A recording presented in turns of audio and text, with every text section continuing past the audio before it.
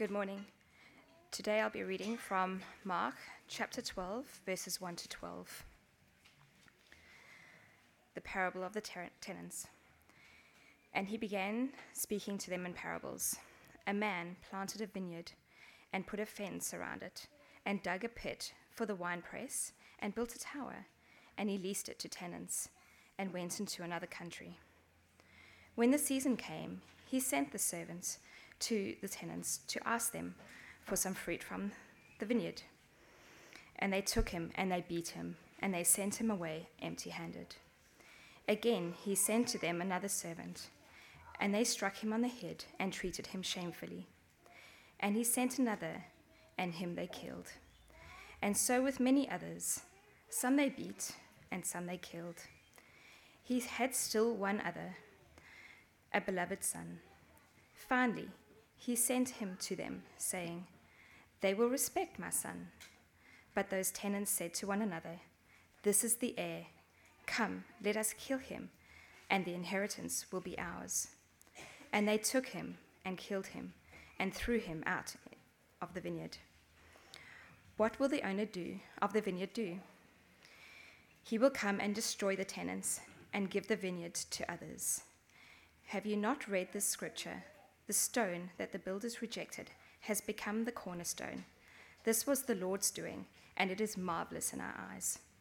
And they were seeking to arrest him, but they feared the people, for they perceived that he had told the parable against them.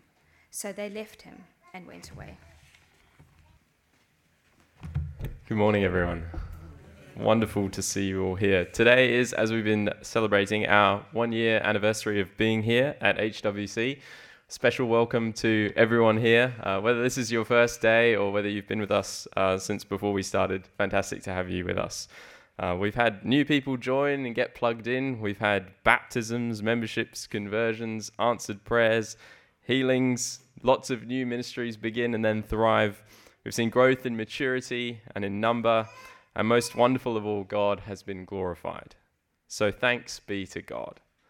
I want to take this opportunity to thank everyone who is a part of our family here at HWC for your service, for your perseverance, and mostly for your love. God is love, and his love flows into our relationships with one another.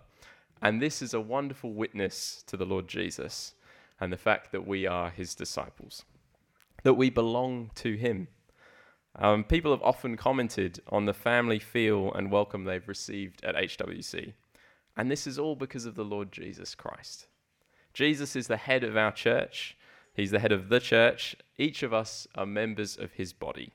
God's given us each gifts, and he's put us in this family, his family, and where we can each use those gifts, building one another up, glorifying him. So thanks be to God for his love, for his mercy, for his grace. And thank you to each of you for shining the light of Christ here at HWC and also beyond. It's been an amazing year. It's been a wild, crazy year, but it's been an amazing year. And I want to ask you to join me in praying for HWC to always remain faithful to God, to shine Jesus' light, and to share Jesus' love. Let's live for him who died for us. It's truly been a wonderful, wonderful time as we reflect on what Jesus has done for us. I'm excited to see where God will take us into the future, and I trust that you are too. Maybe you've just arrived here for the first time this morning, or aren't yet plugged in, or maybe you're weighing up making your home here at HWC. And I want to welcome you as well. And I want to ask you to join us. Obviously, if you're already plugged into your home church, that's totally cool. I'm more meaning people who are looking for a church. This first year has been amazing. Talk to anyone after the service and hear about the things that God's been doing. Brothers, sisters, friends, God is at work now. And there's a reason he's brought each of us here. Please do hang around for the lunch after the service as we celebrate and thank God for the fellowship that we have together and with him. Will you join me in prayer now? Father in heaven, we praise you, we glorify you, we worship you. You, Lord God, 3 in 1, Father, Son, Holy Spirit, you rule this earth that you've made. You reign supreme over everything. You are in control of everything. We thank you. We thank you so much, Father, that you sent your only Son, that Jesus, you came to die for us, and that Holy Spirit, you have come to live in our hearts. Thank you, Lord. Thank you that we have the amazing, immense privilege of being in your family. Thank you that we have the amazing privilege of being with one another, fellowshipping with one another. And even more than that, of fellowshipping with you, Lord. Fill our hearts with a desire to know you more. Grow us in our love for you and fill us with your Spirit, that we may glorify the name of Jesus each and every day in our lives, wherever we may find ourselves. And it's in his precious name we pray. Amen. Last Sunday, we saw Jesus clear out the temple and the connected cursing of the fig tree. And today we read that Jesus began to speak to the people in parables. Now, parables are earthly stories with heavenly meanings, stories about the kingdom. Today, Jesus tells such a story that's often called the parable of the tenants. Now, tenants are people who rent property from the owner or the landlord. Many of us are either tenants now or have been at some point in our lives. We as a church are tenants here. We rent this building. So put simply, tenants are renters. In today's parable, we hear about a vineyard, the owner, the servants, his son, and the tenants. But there's more to this story than just what's on the surface. There's a deeper meaning, a kingdom meaning. Jesus tells this story to teach us about God, about the people of Jesus' day, and also about us. Not every minute detail is meant to tell us something about the kingdom of God, but it's more the main principles that we need to look for and understand. The end of the passage in verse 12 tells us that they, which is the religious elite, were looking to arrest Jesus. Why? Because they'd perceived that he'd told the story against them. They were miffed that they were the bad guys in Jesus' story. And they didn't want to sit on their hands and wallow. No, they wanted to take Jesus down. So we know that in some ways Jesus' story is going to expose the religious elite. That gives us an idea of where he's headed with the story, what it tells us about the people back then. But as we've already noted, this story does more than just tell us about the people back then. It teaches us about God, and it also teaches us about us for today. So first off, I will retell the story for you, then we'll look at the deeper meaning, and finally we'll see what response Jesus calls us to. So we'll retell it, the deeper meaning, and then the response. So retelling it. We're first introduced to a man, and we aren't told much about him or what he's like in the beginning, but we are told a number of things that he did. And by looking at what he did, we get an idea of what he's like. The man planted a vineyard. So this man has green fingers. He's a gardener who does the work of planting. Anyone like gardening here? I know we've got a few. Yeah, very good. This man is a gardener. But not only does he plant the vineyard, he puts a fence around it to keep it safe. He dug a pit for the wine press. So we see the intent for there to be the fruitful growing of vines and grapes on those vines. That's where we get the word grapevine. And the production of wine. He built a tower, also presumably, so that the vineyard could be watched over and kept safe from any threats that came its way. He'd thought of everything, and he'd set it up perfectly. So he's a kind, caring vineyard owner who's created an environment where fruit could be produced and produced plentifully. This man then leased his vineyard to tenants. He let people in there who would be there temporarily, not permanently, as renters. And he made an agreement with them to occupy the vineyard and for them to give back to him. We aren't told the exact details of the lease, but it's reasonable to expect, especially in that culture and at that time, and based on what happens in the story, that they would be required to produce fruit and then give of that fruit to the owner in return for staying there. So pretty simple so far. You have the owner of the vineyard who set it up all perfectly, and he's leased it to some renters who will pay the rent in fruit and who will stay there for a temporary time. Some time passes, and the season comes, and it gets to the time for the fruit to be gathered. In order to gather the fruit, the owner sent his servant to collect some from the renters that had been produced in the vineyard. It's a reasonable request, so it should be pretty simple, really. Give some of the fruit to the servant to give back to the owner and make it a positive landlord-renter relationship. But instead of doing that, they beat the servant who'd come to collect it, and they sent him away empty-handed. Now, imagine if the rent inspection came round, and so they sent the property manager over, and you, instead of just showing them the house in order, beat them and took away their clipboard and sent them away. That's pretty much what happened here. Instead of giving what they owed, they resorted to violence. Maybe they didn't have any of the fruit to give, or maybe they just had spoiled fruit. But whatever their reason, we're told that they kept on treating the owner's servants with utter disdain. It wasn't just the first one he sent, not that that would make it okay, but the next and the next and the next, beating, scorning, striking, demeaning, and even killing them. Some they beat, some they killed. And this kind of flagrant disregard for the owner and his servants carried on and on and on. They rejected the servants, but in rejecting the servants, they were really rejecting the owner himself. In rejecting the servants, they really rejected the owner of the vineyard. The owner finally sends one more to them. Not a servant this time, but a son, his own son. And he does it saying, "They will respect my son." But the wicked renters said to one another, "This is the heir. Let's kill him and take his inheritance for ourselves. We can keep the vineyard. All we've got to do is kill the heir like we killed the servants." They took him and killed him and threw him out of the vineyard. They treated him shamefully like they did to the servants before him. Even the owner's own son they did not respect. Instead, they murdered him in cold blood, and then didn't bury him, but threw him outside the vineyard, which was his to inherit. So again, to sum up so far, the owner has a vineyard which he's set up all nicely. He's hired it out to renters who are supposed to give of the fruit produced. They didn't give any of the fruit produced to the servants, instead beat and killed them, and then the owner sent his son, and they killed him too. So what does the owner do? Does he just turn a blind eye and forget about it? No, not at all.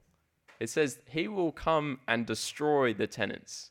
He will kill them. And what of the inheritance? What happens to the vineyard that they thought they'd taken for themselves? He gives it to others. Not rents it to others, gives it to others. To have, to keep. The original tenants have no place in the owner's vineyard. The owner destroys them, and they will not inherit the vineyard. They are merely temporary residents. Unlike the others, we're not told too much about them other than that they're the others, who are given the vineyard. The original tenants don't belong in the vineyard, and nor does the vineyard belong to them. They don't belong in the vineyard, and the vineyard does not belong to them. Jesus then concludes by quoting Psalm 117. "Have you not read this scripture? The stone that the builders rejected has become the cornerstone. This was the Lord's doing, and it is marvelous in our eyes." And that means something like the brick that has been thrown out, was in the skip bin, has become the central brick in the whole building. The Jenga piece that was thrown out for looking a bit weird is now the piece holding everything together. The whole tower is dependent upon it. And this brings glory to God and ought to astound humanity. How? How does all of these things work? Well, we're going to move on to thinking about the deeper meaning now. Has anyone read a play? Or maybe you've watched a play or heard a play? Yeah? Cool. A few people. Nice. Any Shakespeare fans in the house? Yeah? Nice. Pete and I met a guy called Romeo on Wednesday, which is pretty cool. Hopefully Romeo will come here in the next couple of weeks. If you've read a play or a few, then maybe you remember at the beginning of the book, you have a list. And now, depending on the origin of the play, this might be a shorter or list, or it might be long enough to be its own book. But on these lists, you have all of the characters in the story and usually a little description of of who they are. We're going to do that now for the parable that we've just heard, so that we get to know whom the characters in Jesus' story correspond with, who they represent. Maybe you've already got some ideas, but this is my understanding. The owner of the vineyard, God the Father. The tenants or the renters, the Jewish religious elite. That's the people like the Pharisees, the teachers of the law, the self-righteous religious snobs of the day. These are the people that Jesus told the parable against, who were only temporarily in the kingdom. The servants, the prophets, God's servants, people sent by God to speak God's words to God's people. Beloved son of the owner, Jesus Christ. The same title for the owner's son is the same title that was used for Jesus way back at the beginning of Mark after his baptism. This is my beloved son. It's the same words. And the others, the people the inheritance is given to. The vineyard's permanent residents, all those who are united to Jesus Christ and co-heirs with him. So with those things in mind, we'll move on to consider what the things or events were that happened in the parable. We start with the vineyard. The vineyard, I think, represents God's kingdom, God's dominion. And the actions we see at the beginning of the owner planting it, fencing it, digging a pit for the winepress, building a tower, all point to God purposefully putting things together in his kingdom, to keep it safe, to give it everything it needed to produce fruit, to set it up perfectly. Leasing the vineyard to tenants. God placed the people of Israel, especially the religious elite, over his kingdom and under him. Like the renters of the vineyard were supposed to produce fruit and give that fruit back to the owner, these people were to produce spiritual fruit that God provides, the outworking of God's good gift of salvation. It's telling then that we never hear of any fruit produced by the renters, nor given to the servants. Either the fruit produced was spoiled or simply didn't exist, that they were completely unfruitful. The religious elite did not follow God's covenant, and they did not bear fruit, highlighting the sad reality that not all Israel are Israel. That means not all of the people in and around God's people are truly God's people. They couldn't produce the fruit because they didn't have the root of salvation. The owner went into another country. Now, when we're told this isn't to say that God just went off somewhere and forgot about his kingdom, or that he didn't know what was happening or kind of checked out and wasn't interested. No, it's more about where he rules his kingdom from.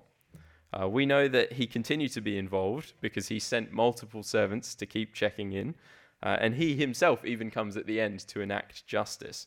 So clearly the vineyard owner cares about his vineyard. God clearly cares about his kingdom.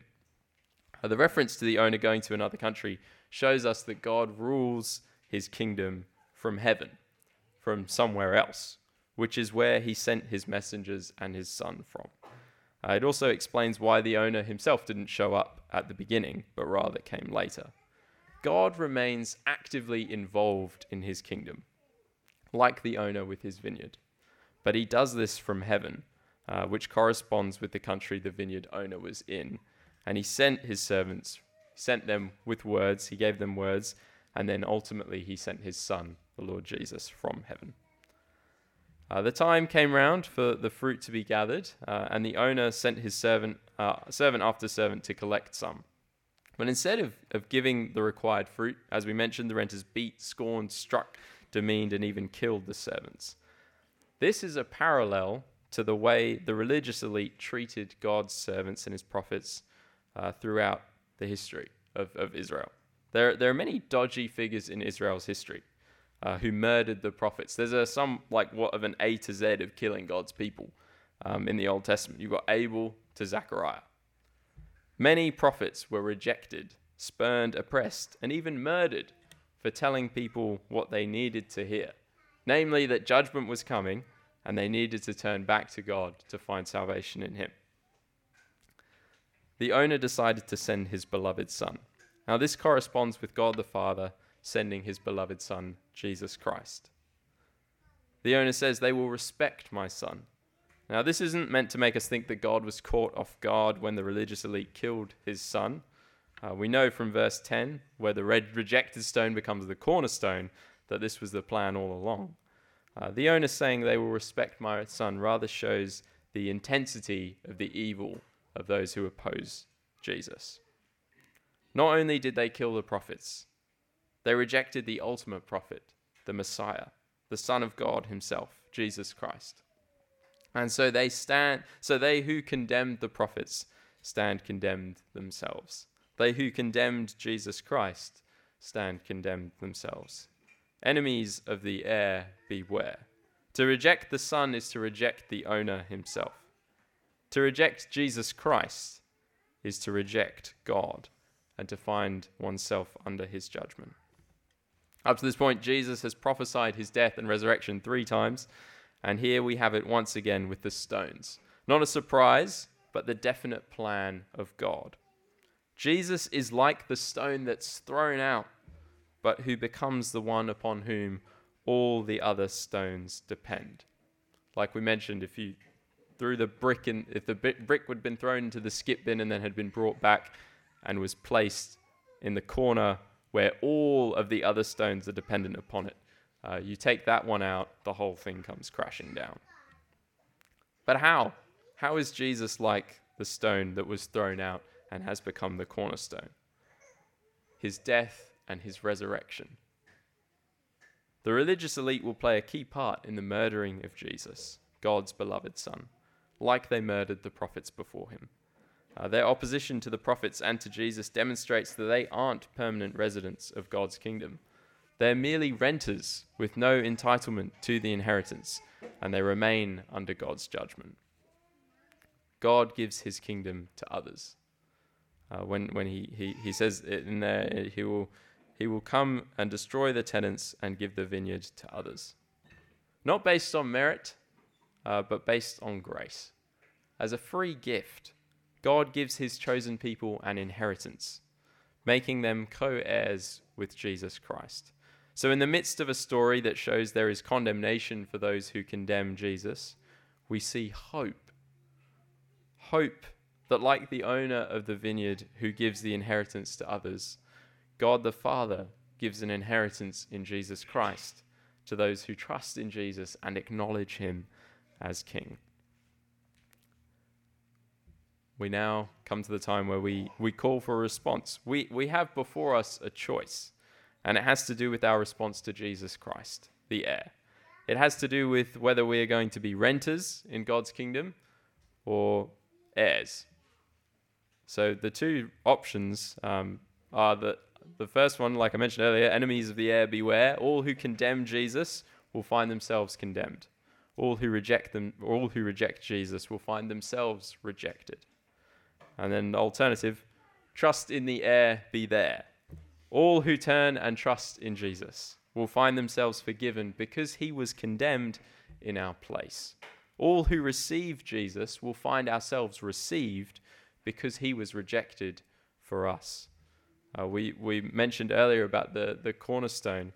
Jesus was thrown out. He was murdered on a cross, taking our place so that we can receive the gift of his righteousness. There's this amazing swap that happens there, where he went to the cross where we deserve to be so that we can have eternal life where he deserves to be. And then he rose powerfully from the dead. He was murdered, but death can't even contain Jesus. He's that powerful. The Bible tells us that death is not strong enough to contain Jesus. Think about that. That's how powerful Jesus is. Death can't even stop him.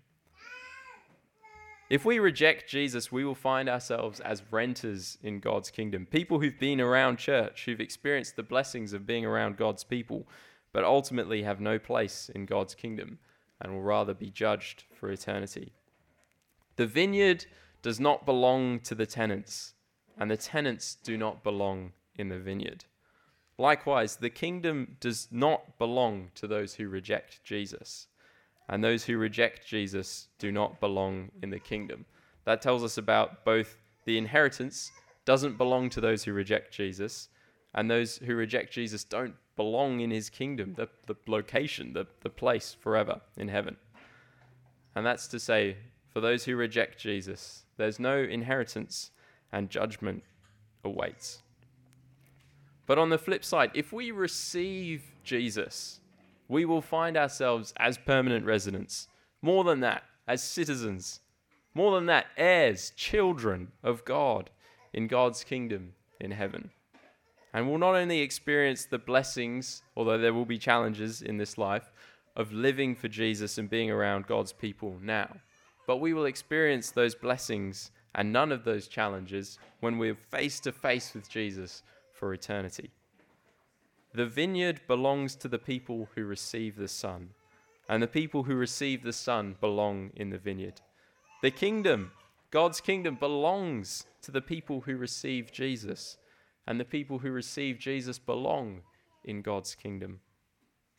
That is to say, for those who receive Jesus, there is a glorious inheritance that can never be taken away, and they're free from judgment because they will be in God's kingdom forever, and Jesus Christ has already paid the judgment in our place. So don't be like the religious elite. They thought they were all that. They thought they knew better. They thought they knew better than God's servants. They thought they knew better than Jesus. So they rejected Jesus, and they found themselves rejected. Be like the others who had no status, no standing. They're literally described as the others in Jesus' story. And they receive the free gift God offers of Jesus Christ, of the inheritance and salvation in him, of being part of God's family, adopted into his family as sons and daughters, and then becoming heirs along with Christ. It doesn't make life easier now. It makes life harder now, often. But it's worth it. We'll see the difference for all eternity, where we join together and rejoice forever in Jesus Christ, our King. It's to look not just to the here and now, but to look to the forever. We will spend forever somewhere, either under God's judgment in hell or rejoicing in the Lord Jesus face to face in heaven. And what we decide now decides that reality for us. So we must come to terms with Jesus. Don't be like those people who were renters in God's kingdom, who were around for a bit of time, but find themselves in the long run outside of his kingdom. No. Be permanent residents. Be citizens more than permanent residents. Be heirs. Be children of God. And that's all possible in the Lord Jesus Christ. To do that, we come to him with open hands. We're not bringing anything to him, to offer to him in order to make ourselves his heirs. No, an inheritance is a gift. It's something that can't be earned. It's something that is to be received. So if you haven't yet received that gift of the Lord Jesus, then I ask you to do it today. We don't know how long we've got, but we all can receive this free gift of the inheritance in Jesus Christ today. And all we need to do is come to him and acknowledge our need to say, yeah, Lord, I'm a sinner. I'm a rebel against you. I need you. I trust you, Jesus. Have mercy on me. Give me the inheritance, Lord, that I may rejoice with you forever. You come to God like that, and then you receive the most amazing gift ever, inheritance in the Lord Jesus Christ. And so if you've done that, then praise God. What a wonderful thing to do. If you want to do that, you can pray with me in a moment. I'll pray again. And then if you want to talk to me more, please come and talk to me. I would love to talk with you more. This is a free gift Jesus is offering you. Don't reject him. Receive him. Let's pray. Lord Jesus, thank you so much that you are the good God who offers us an inheritance that we do not deserve. Lord, we deserve judgment. We confess that we are rebels against you. Have mercy on us, we pray. Forgive us. Help us to look to eternity, to look to forever, and know that even though life will be hard now, we have forever with you to look forward to. And help us to look upon you, Lord Jesus, with great joy and thanksgiving for all that you've done for us. Lord, as we gather for this 1 year anniversary of High Wycombe Church, we're so grateful. There are so many things for us to be thankful for, Lord, for the answered prayers, for the healings, for the conversions, for the ministries, for for all of these wonderful things, for the people, Lord, for the support that each of us has received from one another. Ultimately, Lord, we want to thank you for you, Lord Jesus. We want to thank you for your amazing grace. We want to thank you for your kindness, your love, and your goodness. And we want to thank you that you welcome people like us who don't deserve the inheritance. We in ourselves have nothing to recommend ourselves to you, but we can be adopted because of you, Lord Jesus, because you went to the cross for us and because you rose again. And so we put our trust in you and in you alone. And it's in your precious name we pray, Jesus. Amen.